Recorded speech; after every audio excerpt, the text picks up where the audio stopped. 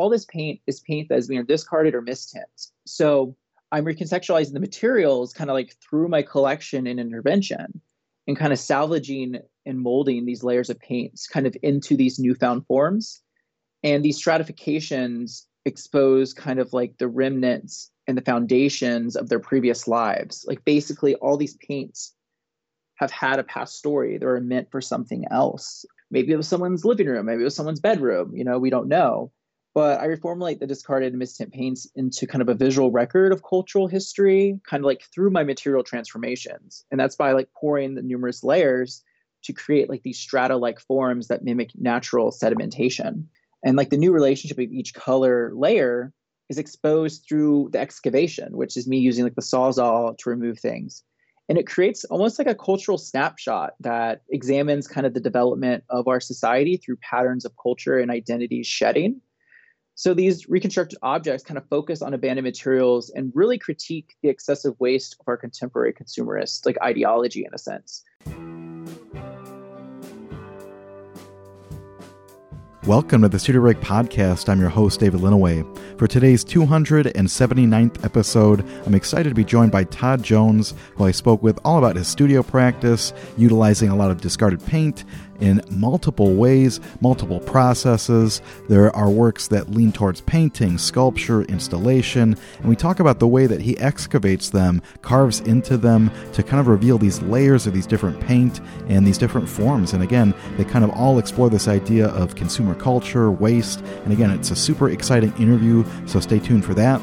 As you know, we do have work on our Studio Break website, but you can also find a link there for Todd's website and check out his work there as well. That's taahd.com. And of course, be sure to follow him at taahd on Instagram. I do want to note that Todd was selected as one of our 2021 Studio Break Student Competition winners by a juror, Kendra Balgren, so very excited to feature him on this episode. And of course, while it's fresh in the mind, I do want to note to any students listening, we're currently accepting applications for our 2022 Studio Break Student Competition winner. That's going to be open to all currently enrolled or recently graduated undergraduate or graduate BA, BFA, or MA, MFA candidates. The application process is super easy. You just submit a small fee, you send an email with all of your information, and you are done. I'm excited to be jurying once again this year, so I'll be select 5 undergraduate, 5 graduate students to be featured on the podcast, and I just decided we're going to have a 2-person show curated from this group. So again, 2 artists will be selected for a 2-person exhibition at the upcoming Studio Break Alt Space that'll be opening up this year, so very excited to offer this opportunity. To find out more, just head on over to studiobreak.com, look for the competition tab, and all the information is there. Super easy to apply, and of course, please help spread the word about this competition. If it's been a while since you visited studiobreak.com, I do want to remind you to check it out. Again, got a lot of interviews up there, integrated into a new website with my own work, so you can check it out, studiobreak.com, and go through all those archives, again, year by year, 12 seasons, so plenty of stuff to listen to while you're working away in the studio. You can, of course, subscribe on Spotify, Apple, wherever you get your podcasts. And, of course, be sure to follow us in social media. Please like our Facebook page. You can find us on Twitter at Studio Break. And, of course, be sure to say hello, especially if you enjoyed today's episode, on Instagram at Studio_Break. And with those announcements, let's get right into this interview with Todd Jones. Stay tuned.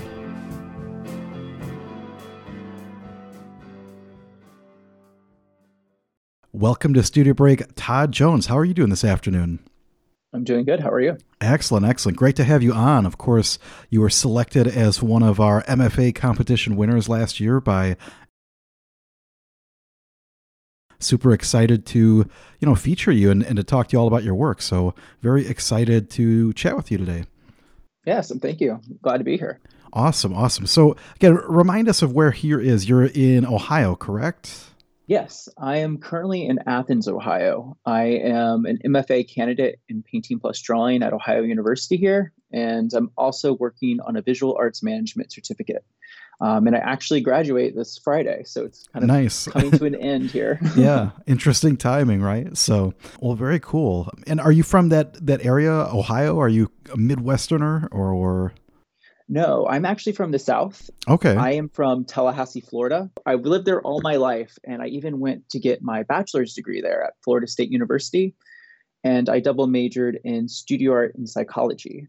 So I did my undergrad in Florida, and then I eventually made my way up to Columbus and lived in Columbus for about 2 years before then coming to graduate school. Very cool. And were you always kind of somebody that was kind of drawn to making things and kind of doing stuff with your hands and probably getting into some trouble wrecking all your parents' stuff or? Oh, absolutely. That just describes me. Sure. Yeah, my dad works in landscaping and has always worked in kind of this construction area of work. Hmm. So I was always kind of gravitated towards using power tools or just kind of working with my hands. And I just have, vivid memories of growing up, like going to work with him and helping him out with things and just helping around the house with certain, home improvement projects and DIY things. So I kind of became interested in kind of making. And I think that's why a lot of my work now comes from like using construction based materials because it's stuff that I'm familiar with and just very interested in as well. Hmm. Yeah, I wasn't sure if maybe there was some history working for a Menards, a Home Depot, or maybe even a local Ace Hardware or something. watching these people coming in and kind of returning old paint or paint that they didn't like. It's kind of fun with that because I started realizing like all this old paint during kind of the pandemic when COVID started happening.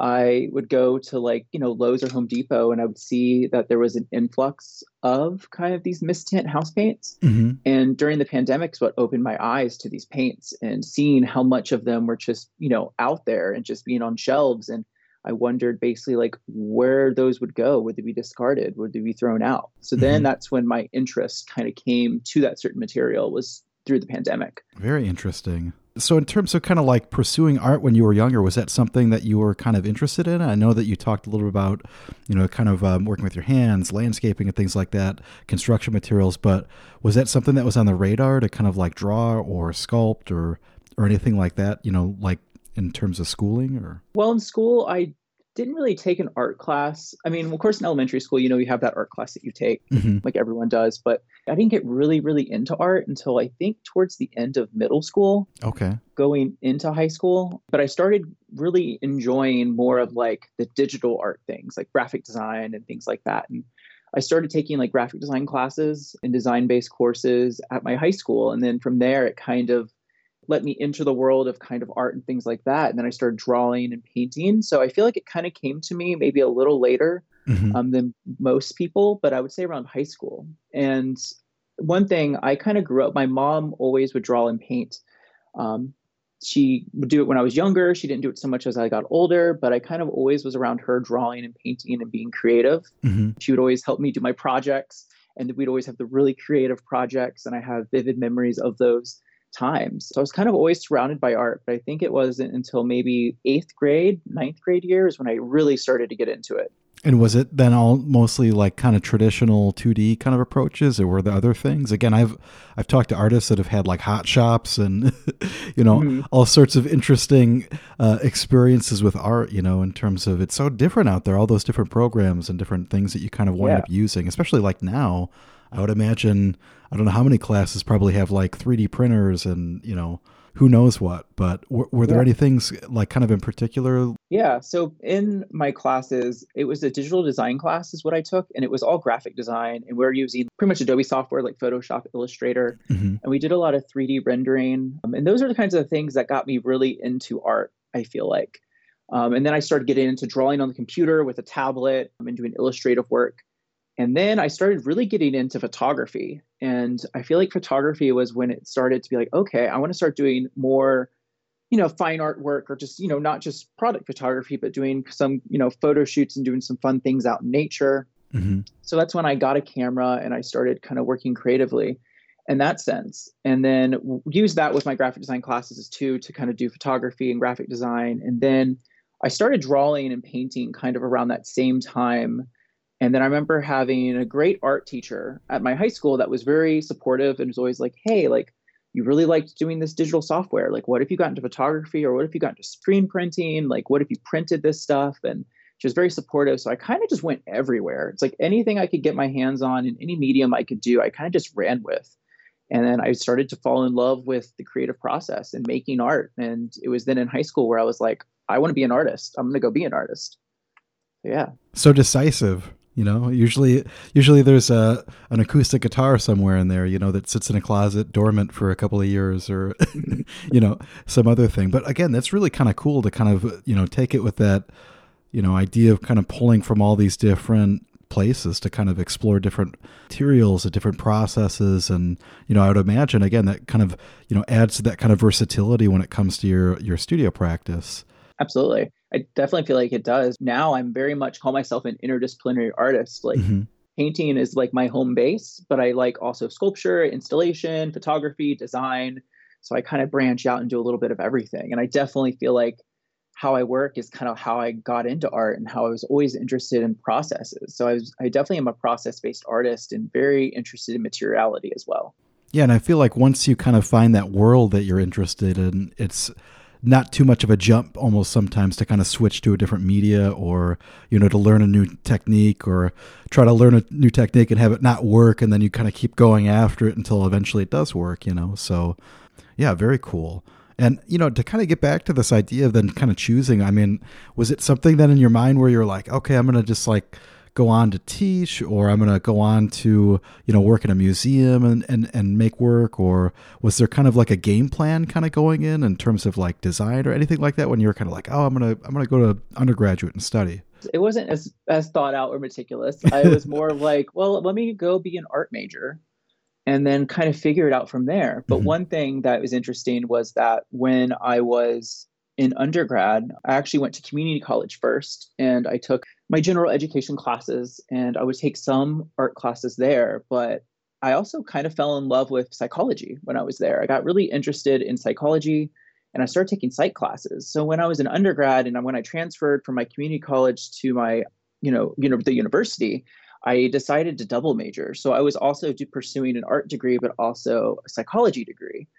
And during that time, I was kind of thinking, I was like, do I want to do art therapy? Maybe Mm-hmm. that was maybe a possibility. But when I was working and finishing up those degrees, I actually had an internship under an art therapist. And it was a wonderful experience, but I realized I was like, maybe this isn't me. Maybe I just want to make for myself Mm-hmm. and just create. So then from there, an undergrad, I, of course, worked on my thesis, was really interested in kind of conceptual art and pursuing my work and pushing it through experimental means and processes. That then I decided, what if I just go to graduate school and try to figure it out even more and like focus in on my craft that much more? Because I felt like in undergrad, I kind of divided my time between art and psychology. And I feel like I wanted to go to grad school just to focus in on art. And I'm curious, especially, there's usually those kind of like foundation level courses that you take, and you kind of get like a broad range of things, especially when you're pursuing like a BFA degree. You take that wood class and, printmaking and whatnot. Were there any kind of processes that you kind of learned that changed your trajectory a little bit? I say that because I think maybe drawing still lives did not have as big an impact on you, but I don't know. Yeah, I would say no, that did not. I focused mainly in the painting Mm-hmm. courses. I did take a watercolor course, which I came really interested in watercolor. And then one class I feel like really, really stuck out to me was I took an experimental painting class Mm-hmm. with a professor at Florida State. And I feel like that class just like opened the door for me. I mean, basically like I was, I loved working with portraiture and figurative work, but then there's just, for me, there was something missing where I want to just explore and just create and combine media. But taking that class, I feel like it opened my eyes to like what painting could be. Like a painting could be so much more than just a painting on, a stretcher bar or on a surface. It could be 3D. It could be within the realm. It could be pushing the boundaries into other areas. And that's something that really stuck with me. I mean, that was one of the last courses that I took at Florida State. And I feel like that class in itself like really stuck with me. And then I loved because we would have to take these critique courses where you would take them with the professor and everyone that was in a BFA. There were 2 offered a semester. So you'd go and have it with one teacher or another teacher. And I feel like that class also helped because you had, sculptors, ceramicists, printmakers. You had everyone in one class just making their work and talking about it. Mm-hmm. And I feel like that alone also gave me kind of opened my eyes to like what else there is out there, like the mediums and other people working experimentally and pulling them and pushing them together. So I feel like those courses definitely helped kind of, were my foundation stepping stones to kind of like where I am now. It definitely opened my eyes into what art could be. Yeah, and I think those kind of conversations are always so important because you start, trying to look at it from somebody else's perspective with their work, and then what of those things kind of resonate with you, and what things do you want to discard or go, wow, that doesn't occur to me to be interesting at all, or that's not something that I think about, so I totally get that. In kind of considering, some of the approaches, were you kind of like then doing kind of like more kind of 3D installation based things? Was it still kind of like a very material driven kind of exploration, in terms of like that class and maybe the work that would be, leading towards your undergraduate thesis? From there, I feel like I didn't know what I want to really do or pursue, but I was doing a little bit of everything. I feel like my sculptures started to push the boundaries into sculpture, but they were mainly just experimentation with kind of different materials, like painting on found materials and having somewhat 3D elements off them, not to the level of where my work is now. But I was starting to do those things. I had an interest in doing installation, but I didn't yet pursue that. I don't know if it was just, I'm sure in undergrad, maybe I was a little overwhelmed trying to figure out, because I was more of a traditional based painter. So baby steps was trying to push myself into this experimental realm. Mm-hmm. But my thesis there was actually, it was 2D. I worked with watercolor. And what I did was I combined paper marbling techniques to create these portraits of my family members. And I brought in my psychology degree quite a bit and did some research on psychology of color and what color could mean.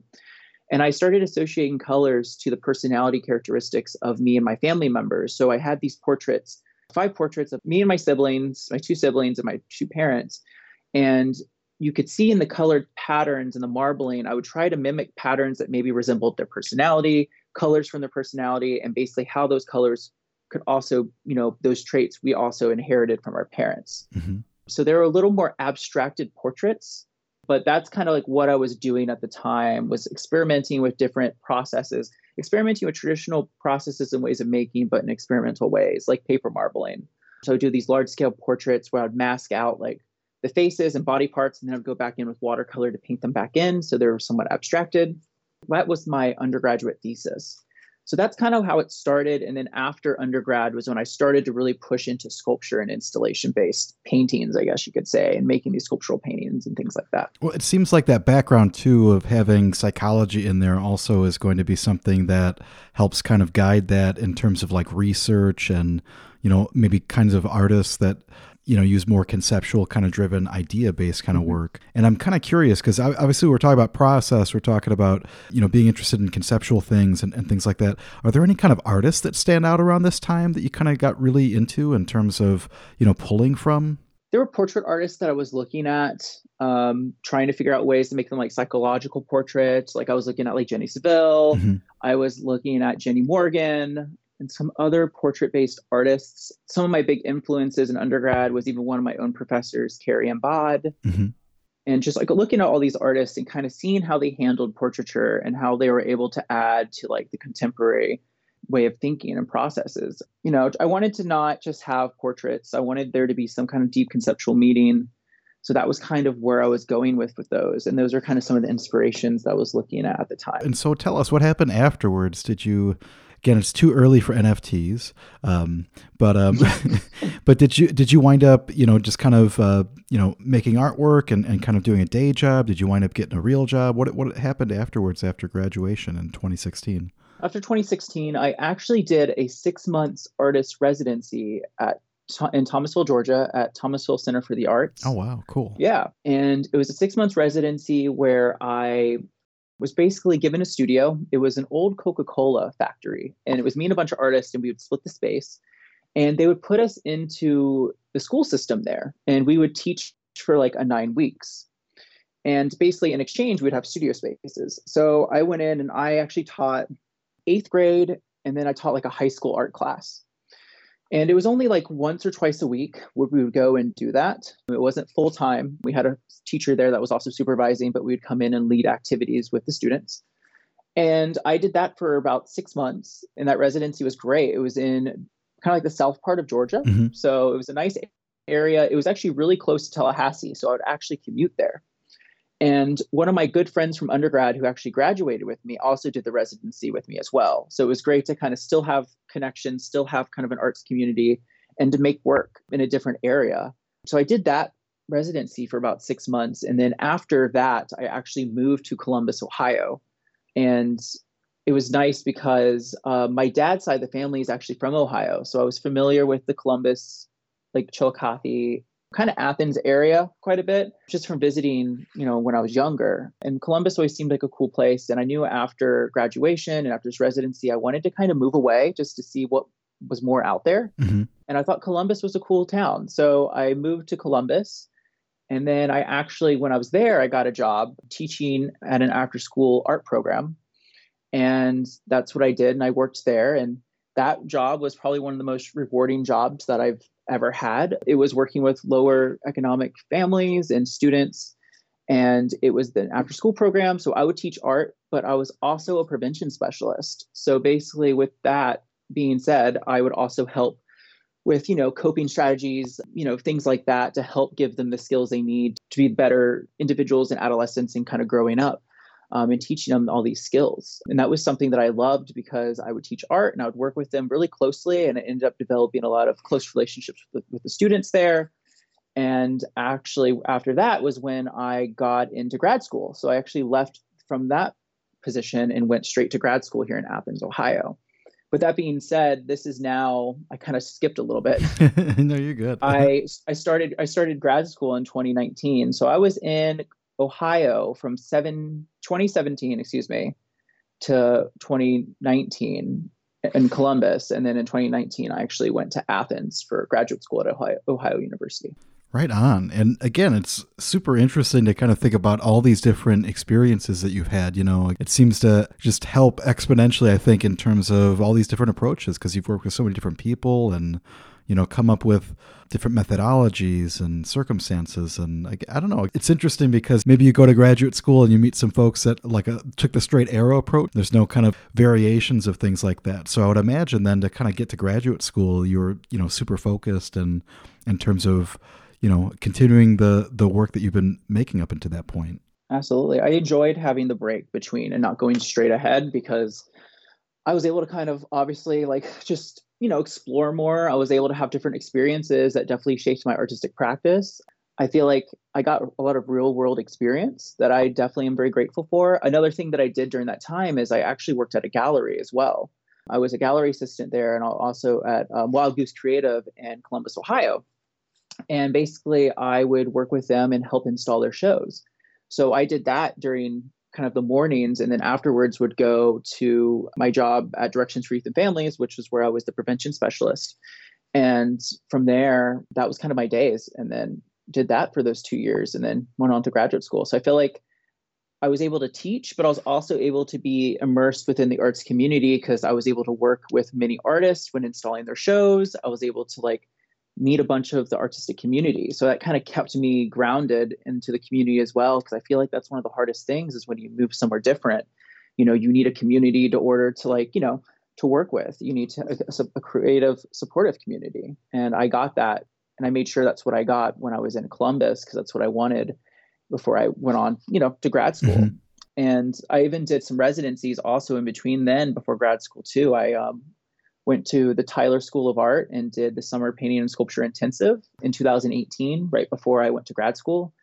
And I will say that was also a big eye-opening event where I got to work kind of almost like in a post-bachelorette kind of style residency, where it was like, all right, we're going to make work and then you can make this work for your grad school portfolios. We're going to have CV, resume, artist statement kind of things where they're going to help us write things. We're going to have visiting artists come in. We're going to have field trips, and we're get to work with some of the faculty at Tyler. And that was for a month. And I feel like that really helped me get in gear to apply to grad school, because immediately after that moment, I was like, okay, I think I want to go to grad school now, because it gave me kind of a taste of what grad school would be like. And I feel like that was the next move for me. Yeah. And, again, you kind of talked about some of that interest in kind of working with other artists and community. And I would imagine just kind of being around so many folks with different backgrounds, different approaches. You could kind of be a sponge to kind of like learn different processes and, kind of absorb some of their skill set to think about how that could be applied to your studio practice, I'm assuming. Because again, that's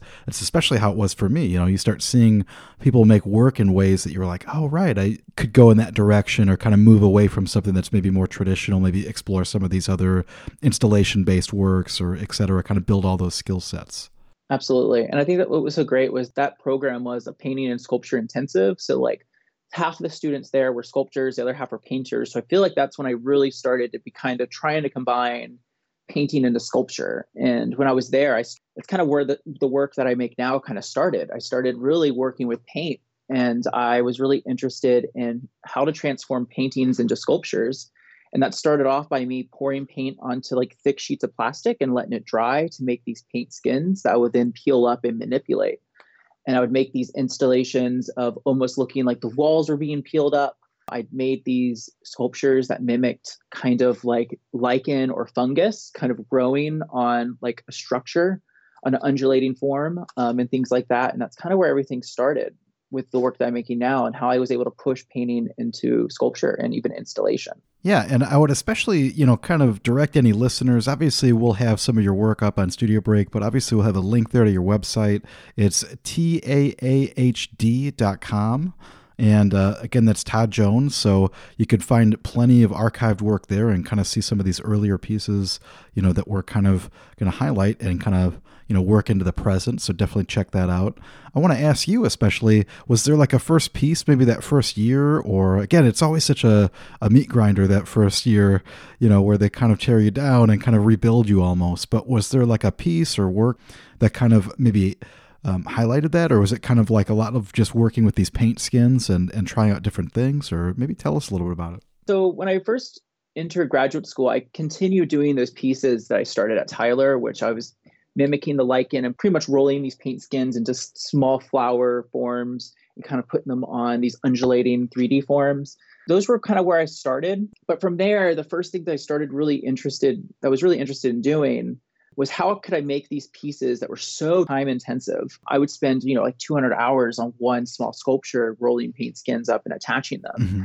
So of course, that was something in grad school where they're like, why don't you make things that are bigger? Why don't you do, make more installation-based things? So I had to try to find ways for me to use materials, but to also make work that's much larger. And basically what I started doing is I started to take from there, and I used to explore with spray foam. And I used to use spray foam to kind of pour or spray all over these hard cloth on these undulating forms to kind of make these masses that are kind of overtaking the forms. And then I would paint them. And it was kind of the same idea I was doing with my rolled up paint skins, but these were just able to get larger and more kind of gross in a sense.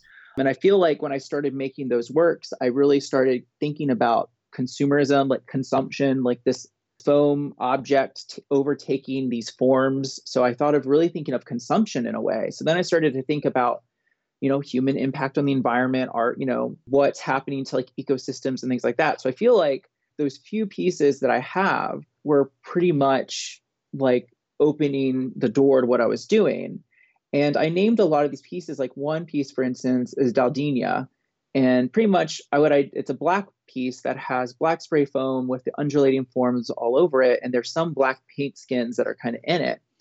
And for instance, I named a lot of these pieces after kind of fungus. Mm-hmm.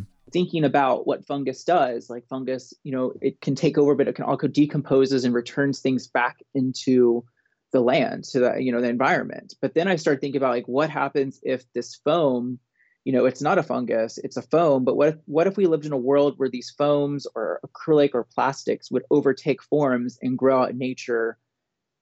What if the world got that bad where things that aren't normally growing started to grow? Mm-hmm. So that's kind of where I started going with that, and this idea of consumption and playing around with that. So I feel like that was my first, significant body of work in graduate school. And it kind of went from there. Well, and it's interesting to see the scale of these too. You included a wonderful studio picture so you can kind of see some of these mm-hmm. more sculptural kind of forms, and you kind of get the scale of them, being pretty large, I guess, in terms of like human size, right? In some ways. Absolutely. But it's interesting to kind of see some of these different, approaches in terms of like incorporating new materials or the chicken wire. So you start to kind of get that kind of side of it in terms of experimenting with materials as well. Is that something that kind of just continued to grow from there? Again, it's interesting because, you think about timing and then the pandemic hits in like 2020. So was that something that kind of stunted all of this, or was that something that allowed you to kind of focus on how you're going to continue these ideas and develop it a little bit further? It did help me to like develop these ideas further, I will say, but not so much with those works. I kept the idea with those works, but then I started pushing them. And what happened was during, of course, the beginning of the pandemic, I lived in a tiny apartment in Athens. And basically what happened was when the pandemic hit, we were told that we weren't going to have access to our studios anymore. Mm-hmm. So I was in the middle of getting ready to start up for my candidacy review. I wanted a place to work. I didn't have anywhere to do or anywhere to really to go other than home back to Florida. So I talked to my parents and they're like, well, why don't you come back home and, you can use the spare bedroom as a studio. You have outside. My parents have a bunch of land. They have about 11 acres. So basically I was like, okay, well, what if I can take a bunch of art supplies, as much as I could fill up in my car, and then go to Florida and kind of ride, lockdown down, ride it out and just make work. So when I was home, I actually started to take this idea of consumption, but I started to do a lot more installations. I decided that I wanted to be able to make more installation-based work. So I would go outside, and it started off by weaving nets and putting them in kind of in the trees and kind of filling them up with debris around the area. And I became really interested in how like we as humans are taking too much from the environment and the things around. And then I started kind of making paint skins that would mimic kind of, once again, like the lichen and fungi, but I'll actually go and install them out in nature. For a short time, they wouldn't be out there for that long, but I liked the idea of documenting it. So I pretty much took my artwork that I was making, but put it out in nature. Mm-hmm. And I was interested to see how seeing them in the natural environment instead of having them on a studio wall, like what was the commentary, what was adding to those, those works, and what was it doing, what wasn't it doing? So I really embraced being outside and just kind of making these installations and using more natural material. I would use a lot of like flower clippings and things like that and pour them in resin and talk about, preservation, and do a lot of different works involving these more natural materials than what I was doing. And I think that was kind of a component that was missing from my other work, was I was using a lot of construction-based materials to talk about natural materials. And I feel like, there wasn't that bridge quite yet. But then when I started putting them out in nature, I was like, okay, this makes sense now. Mm-hmm. And then from here was when I kind of gained, I guess you could say, the confidence to actually pursue installation work. So I'm like, wow, I did these installations outside. These are great. So then from there, I try to then tie the material more into the natural landscape and things like that. And this kind of was like the beginning of kind of those ideas for my thesis work. Yeah. And again, in a piece like Entanglement, which is maybe one of the ones that would be worth highlighting, because it kind of literally seems like a giant scaled up version of one of those wall pieces before. But then obviously, like you're kind of talking about, the material becomes a little bit more landscape-esque, or kind of like referring to nature. Mm-hmm. And so I like that kind of quality. Was that also something that became kind of interesting because you can kind of see that relationship with something that, might be like a consumer product, but then also something that ultimately has like this natural element to it? I did enjoy this piece. This piece is probably one of my favorite installations that I did. I weaved this net that is 12 by 22 by 18 feet, which is massive. And basically, I enjoyed the labor-intensive process of weaving the net, but also putting it out in nature is kind of interesting because it's like, we use net, to trap things. And here it's like these are just filled with branches. So I think it was kind of interesting how it's like, taking away from an area, but it's like, it's not a living thing. Well, I mean, the branches, but you know what I mean? It's not like an animal or something like that. So it became it really interesting in how these pieces, how it looks kind of odd, but also it's interesting because it's like it's filled with all these branches. And I'm just thinking of like how we can take as much as we can get from the natural resources that we can get. Mm-hmm. When I started filling it up, I was kind of like, this is kind of ridiculous, but this is kind of outrageous, kind of funny and humorous in a way. But then in my mind, I'm like, but this is actually how, it is in the world. I mean, we're constantly taking and taking until we can't take no more. So it's just, I think it was just a very interesting idea of consumption and how our impact on the environment, and also kind of what a net can represent. Like, maybe a net that has an open net has more honest dealings, but if a closed net maybe doesn't have so much dishonest dealings, kind of things like that. Just thinking about what the net could represent and kind of what it could mean. And also when I was doing these installations, I also kept in mind that I'm also impacting this environment, but I wanted to try to impact the environment as least as possible. So I decided to hang this net from the trees and then kind of put all the debris that was there on the ground around it into this net. And then pretty much, when I raised the net down, I returned everything back to where it was. And I know it's kind of impossible to completely not leave a mark, but I tried to leave as little mark as possible. And I feel like that's what's also very important with this. Mm-hmm.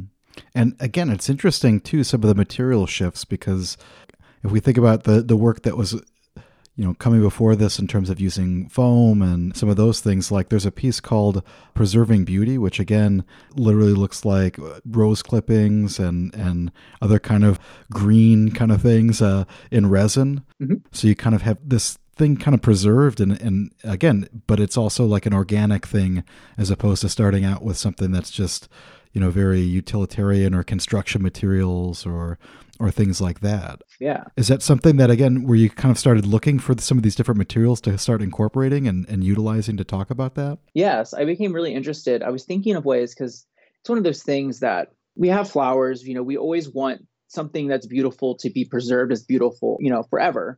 And I started thinking about kind of this idea of how preservation and how we'd like to keep certain things around forever, but things have a lifespan. They eventually will pass. So I thought it'd be interesting if I took all these rose clippings, because my dad was trimming some rose bushes around the area, so he had all these clippings. So I was like, what if I took as much clippings as I could and I poured them in resin, and let's see if I could potentially keep these things looking alive much longer than their intention. So over time, it's actually interesting because on my website, you can kind of click through the images and it shows you how it's kind of aged over time. Mm-hmm. And I kind of liked this idea of this passage of time and like trying to preserve something that technically cannot be preserved because it is an organic material that eventually will break down. But adding the resin, like, could it happen? Just thinking about preservation. And that's kind of what a lot of my work was doing around this time, was talking about consumption, preservation, and kind of this passage of time. And also this human impact kind of quality to it. So this work was kind of like a test. I started experimenting a little bit more with this idea of flowers and resin to try to like preserve them in a sense. So it was an interesting experiment and I enjoyed it. And all these works that we're talking about right now was during the pandemic. So I enjoyed it also, just staying busy and kind of, creating and keep creating in my practice, using it as an escape. Sure. I mean, again, I feel like it's interesting because there's so many artists that I talk to, who were having shows that spring and they didn't happen, or they got postponed, or, they didn't happen at all, or nobody could see it. So, definitely interesting to kind of think about that. And I say interesting because I feel self-conscious saying that word, but I mean, like, I became a musician during the pandemic. So it's, very weird how all these things kind of will have us shift gears in our studio practice. Absolutely. I'm especially interested in some of these pieces that start to kind of almost look like topographical maps of these paint skins and, kind of like mountainous terrain. Mm-hmm. They feel like very small, kind of intimate sculptures at the same time because, they might be like around a foot or so. But talk to us a little bit about how these came together. Were they just kind of remnants? How did it come together in the studio? This is kind of like my newest body of work. I started it in 2020 and then they kind of moved and developed to where they are now. But all my work is using now mist tints and discarded house paints. Mm-hmm. And the discarded house paints I find from the local area. I ask around like, hey, who has paint? Does anyone want to get rid of it?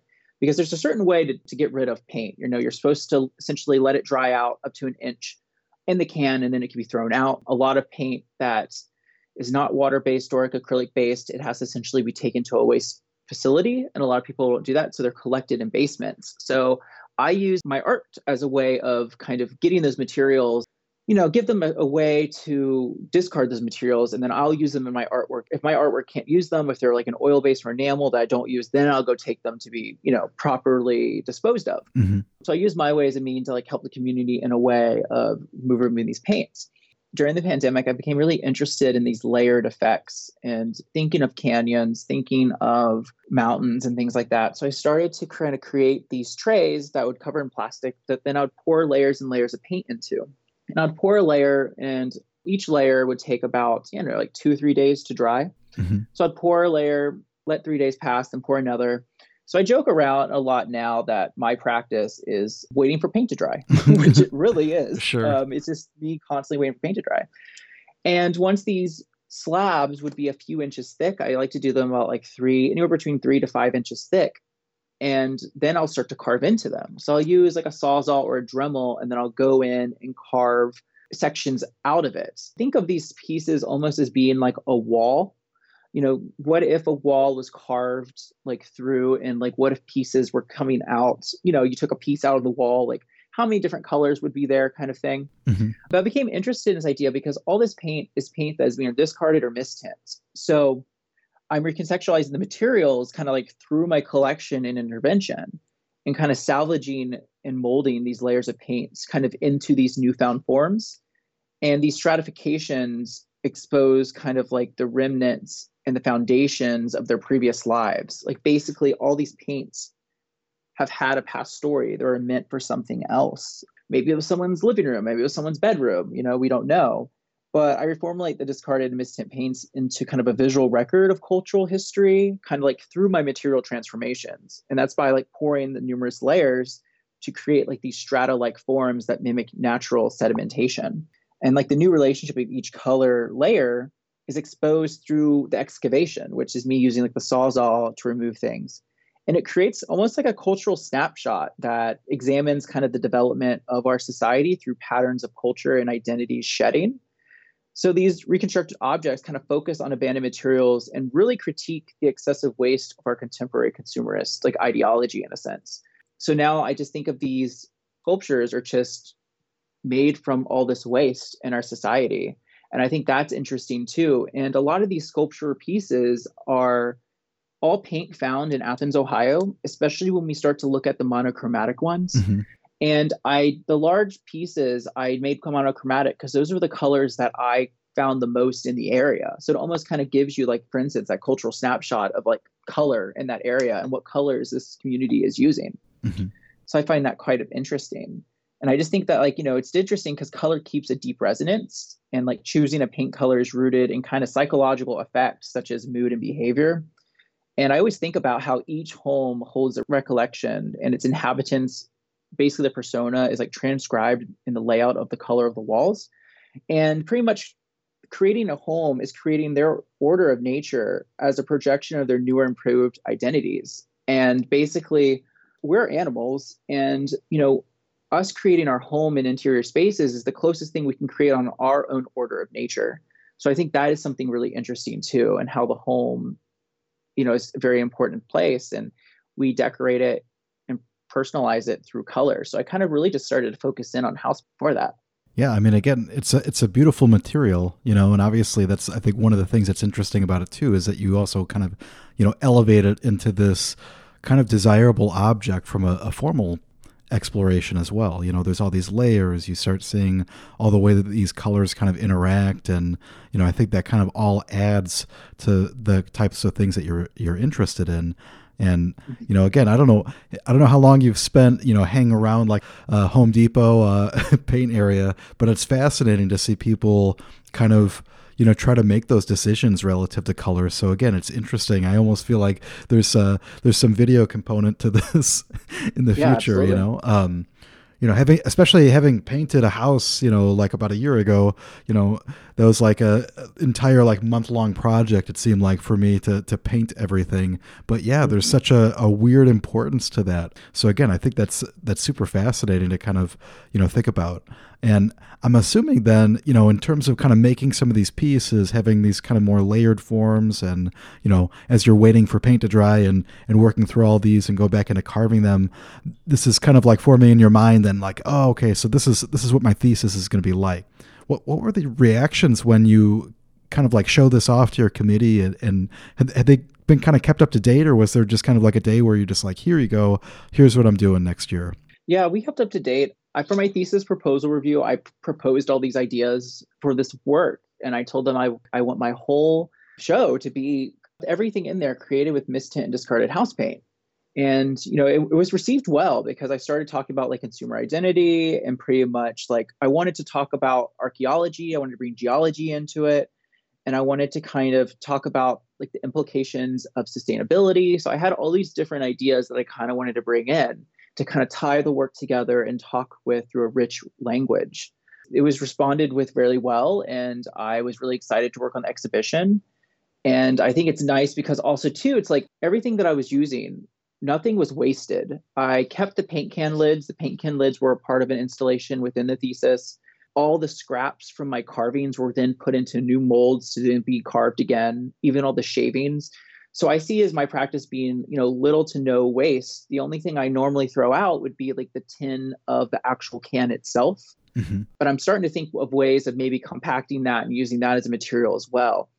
And it makes me think too, it's like, no one's perfect, basically. Like we can't have zero waste. There's always going to be like a little bit, but at least I kind of condensed mine down. So now I don't go and buy brand new paint. I only use the mist tints and the discarded paint. So I'm using all these recycled materials. And I think that's very important to talk about sustainability as well. And one thing I liked about with my thesis show, basically, is that all the paint can lids that I put on the wall in a display, and there was 144 paint can lids. And that represented all the paint that was used to create all the work in the thesis exhibition. So it was almost kind of like the color palette, my color palette, and also just talked about, I wanted the piece to be kind of, when you walked up to it, you could see the amount of paint that was there. And without my intervention, question like, where would have been? Would they be in streams? Would they have been in the trash? Like, would they have been polluting an ecosystem or something like that? So I wanted this thesis to talk about the interior space in our consumerist society and kind of, how we decorate our own spaces and things like that. But I also wanted it to be like, for the viewers to think about their use of paint and like if they're doing correctly, like getting rid of it correctly, or just how we could do better when it comes to sustainability and like protecting with these harmful wastes, basically.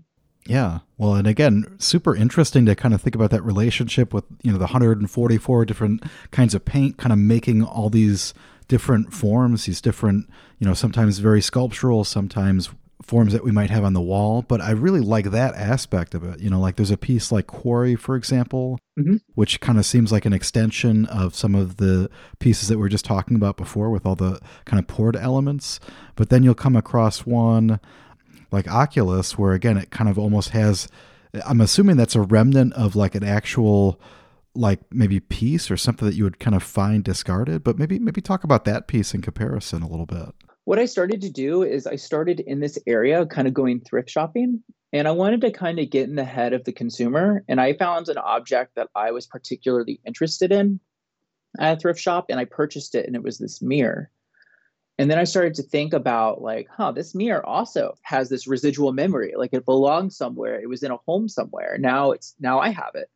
So I was interested in what if I sculpted this mirror out of paint and resin. So I started to find these household objects, and I would then start to mold them, make molds of them. And then I would run the molds in all the excess shavings from previous sculptures. And then I would add resin into it to kind of, solidify to hold it all together. So this whole piece, Oculus, is made with the discarded mist tint house paint shavings and resin. And I became interested because I wanted my thesis show to be reminiscent of an interior space or a home. So I decided to bring in these household objects into the equation so that we can kind of get that connection with home, because we have, there's mirrors, there's shelves, different things that we have in our interior spaces.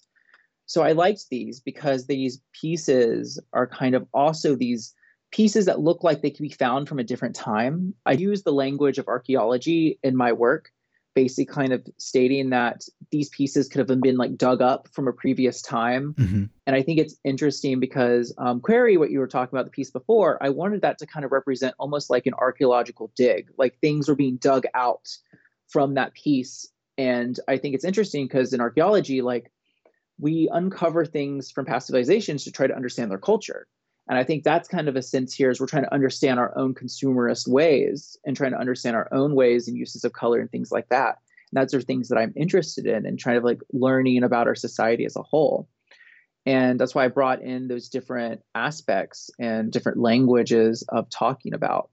I think some of them came out really interesting. Like I had not only just that mere Oculus, but I also had a candelabra, I had a shelf. And what's interesting is I had a lot of other framed element pieces and pieces under vitrines in the show. Mm-hmm.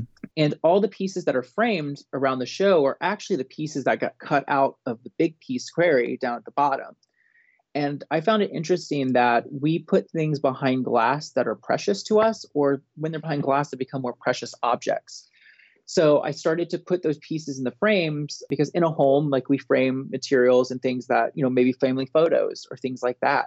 And it was kind of interesting how I was taking these pieces of consumerism, basically, and then framing them and putting them on the wall. Mm-hmm. And it was almost kind of a sense like me selling back consumerism. Like, here's the waste that you just made, but here you go. Now you get an artwork. So I found that kind of humorous in a way, but also very interesting in a sense. And that's kind of what happens with also the pieces that are on the pedestals. I wanted them to look like they were cut out of the ground and they're parts of these like archaeological objects that we're kind of exploring and trying to understand.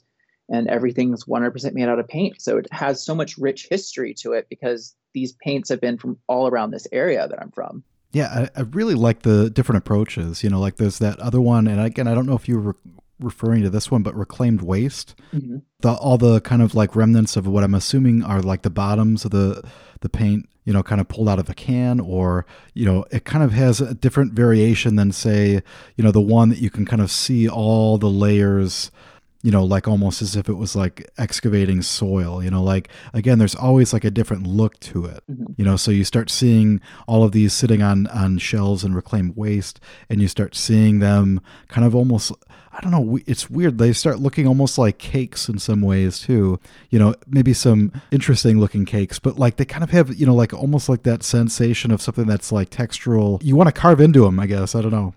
Don't know if people have talked to you about how they remind you of cakes before, but... Oh, they have. People have mentioned, they're like, that looks tasty. I'm like, well, don't eat it because it's not cake. Sure. What I found about interesting with this piece in particular was I thought it definitely kind of had an interesting conversation on the wall with all the paint can lids. So basically what it is you are correct. These pieces are the ones that when I find discarded paint for someone's basement, the paint will solidify in the can. And I'll just cut the can out or cut the piece out of the can. And this is how they are. Mm-hmm. So I found it interesting because it was just like these found wasted materials and that are dried out. So I put them on the shelves for the viewers to look at. But what's so interesting is they have such rich textures and they're just so visually interesting.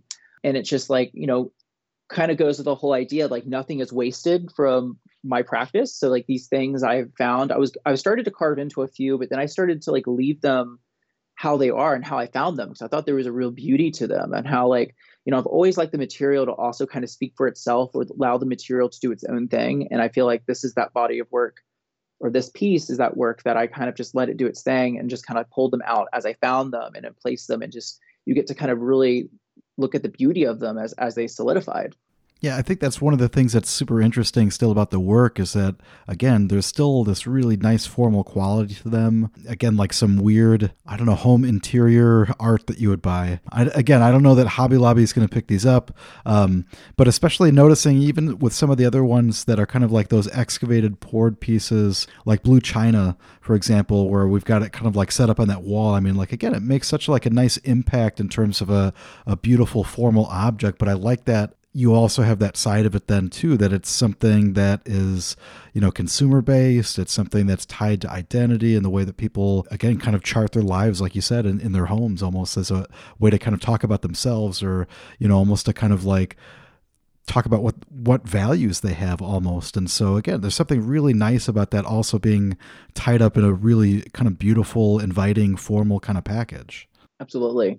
And one thing that's interesting with those pieces like Blue China is that, I get all the time when someone comes into like my studio or in a gallery, they'd be like, oh, what is this? Like wood? Is it made out of this? No one quite knows what the material is unless you see the label. Mm-hmm. So with these pieces, I thought it was really interesting to paint the background of the piece. Like Blue China, for instance, the same blue that's in the piece, I painted the wall that it hangs on. Mm-hmm. And I think it's interesting to show the previous intention of paint, like paint's meant to paint walls, and then kind of this new intention that I did through my intervention of the work, which is making it sculptural, and it hangs on top.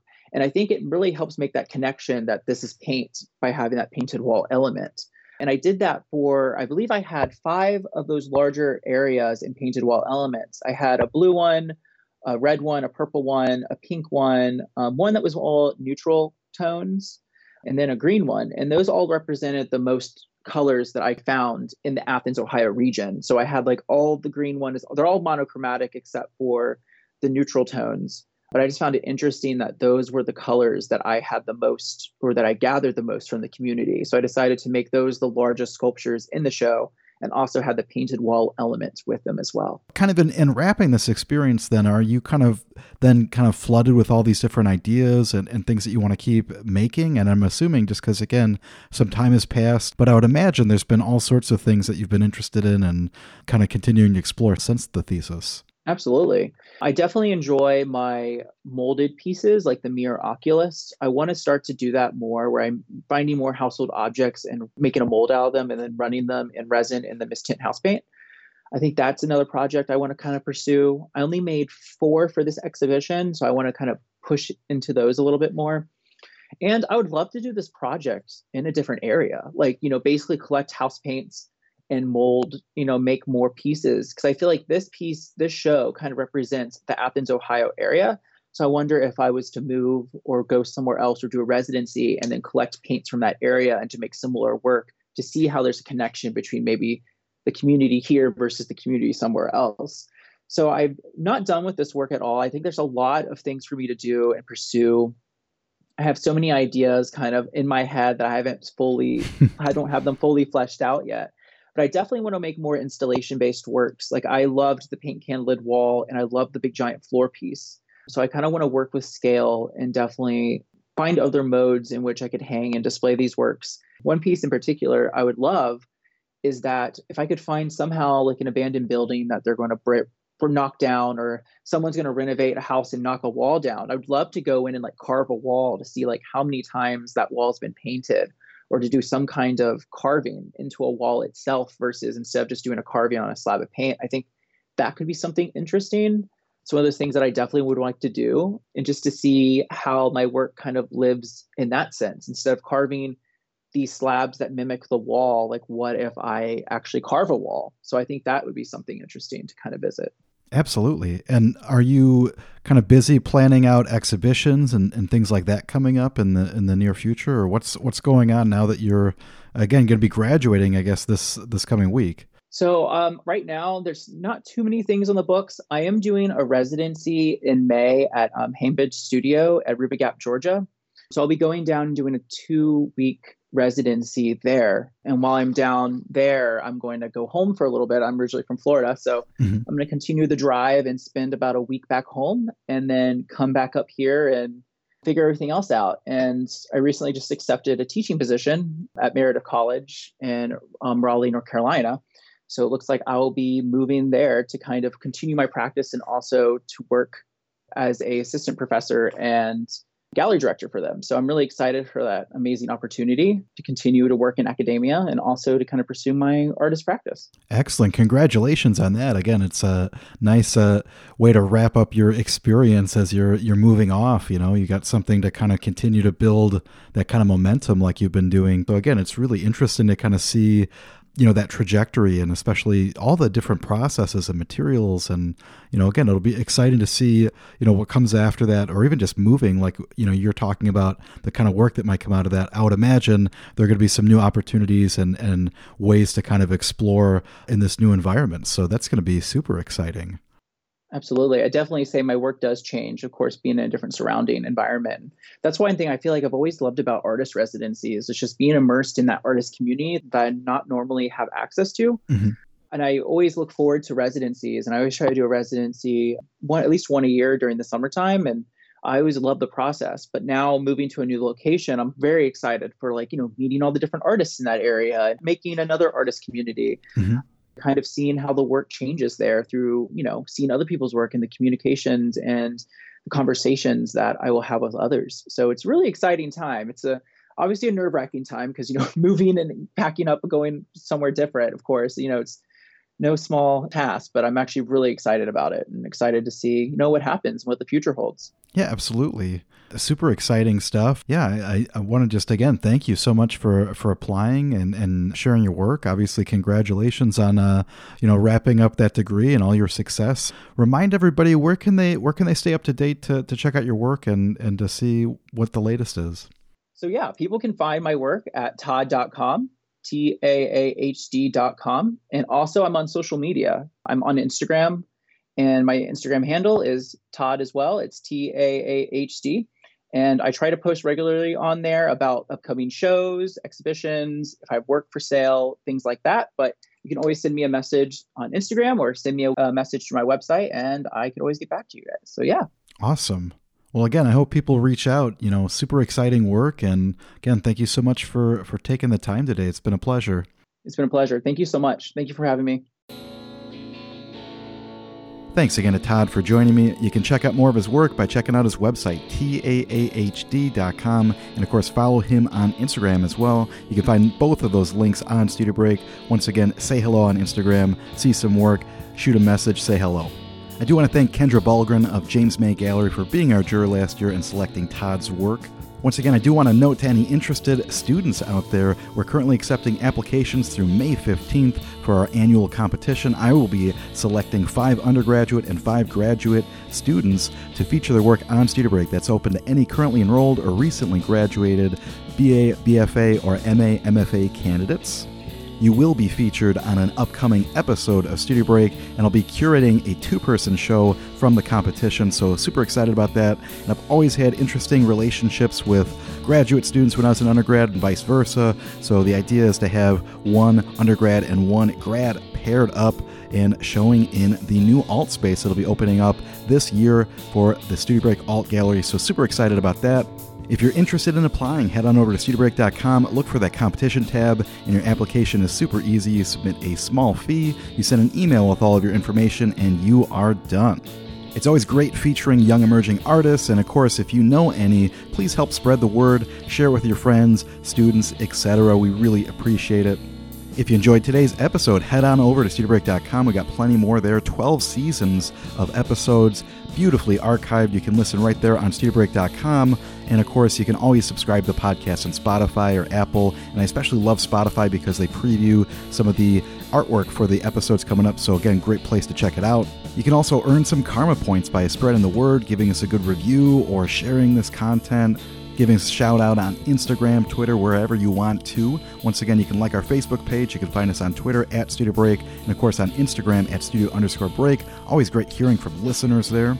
Music for today's episode is by Golden Shadow, which features myself on guitar, Ben Cohan on drums and vocals, Brett Beery on bass, vocals, and production. We just put out a brand new EP called Lawn Dreams with 5 songs. You can listen to that on Bandcamp, and of course you can find a link for that by following us on Instagram, so please do that. That's at Golden Shadow Band. Just find a link in the bio. You can also find us on Instagram as well, and Ben Cohan Studio. You can see some of his paintings there. You can check out Brett Beery's albums at Brett Beery on Instagram. And of course, be sure to give me a follow at David Linaway. And of course, you can see some of my work that's been integrated with the Studio Break website, so please check that out. And of course, follow me at David Linaway everywhere. And I think we made it to the end of today's episode. Really hope that you enjoyed it. It's really fun to get back podcasting. And of course, love hearing from listeners. So if you enjoyed today's episode or a recent episode, please give us a shout out on Instagram. Until then, we'll talk to you real soon.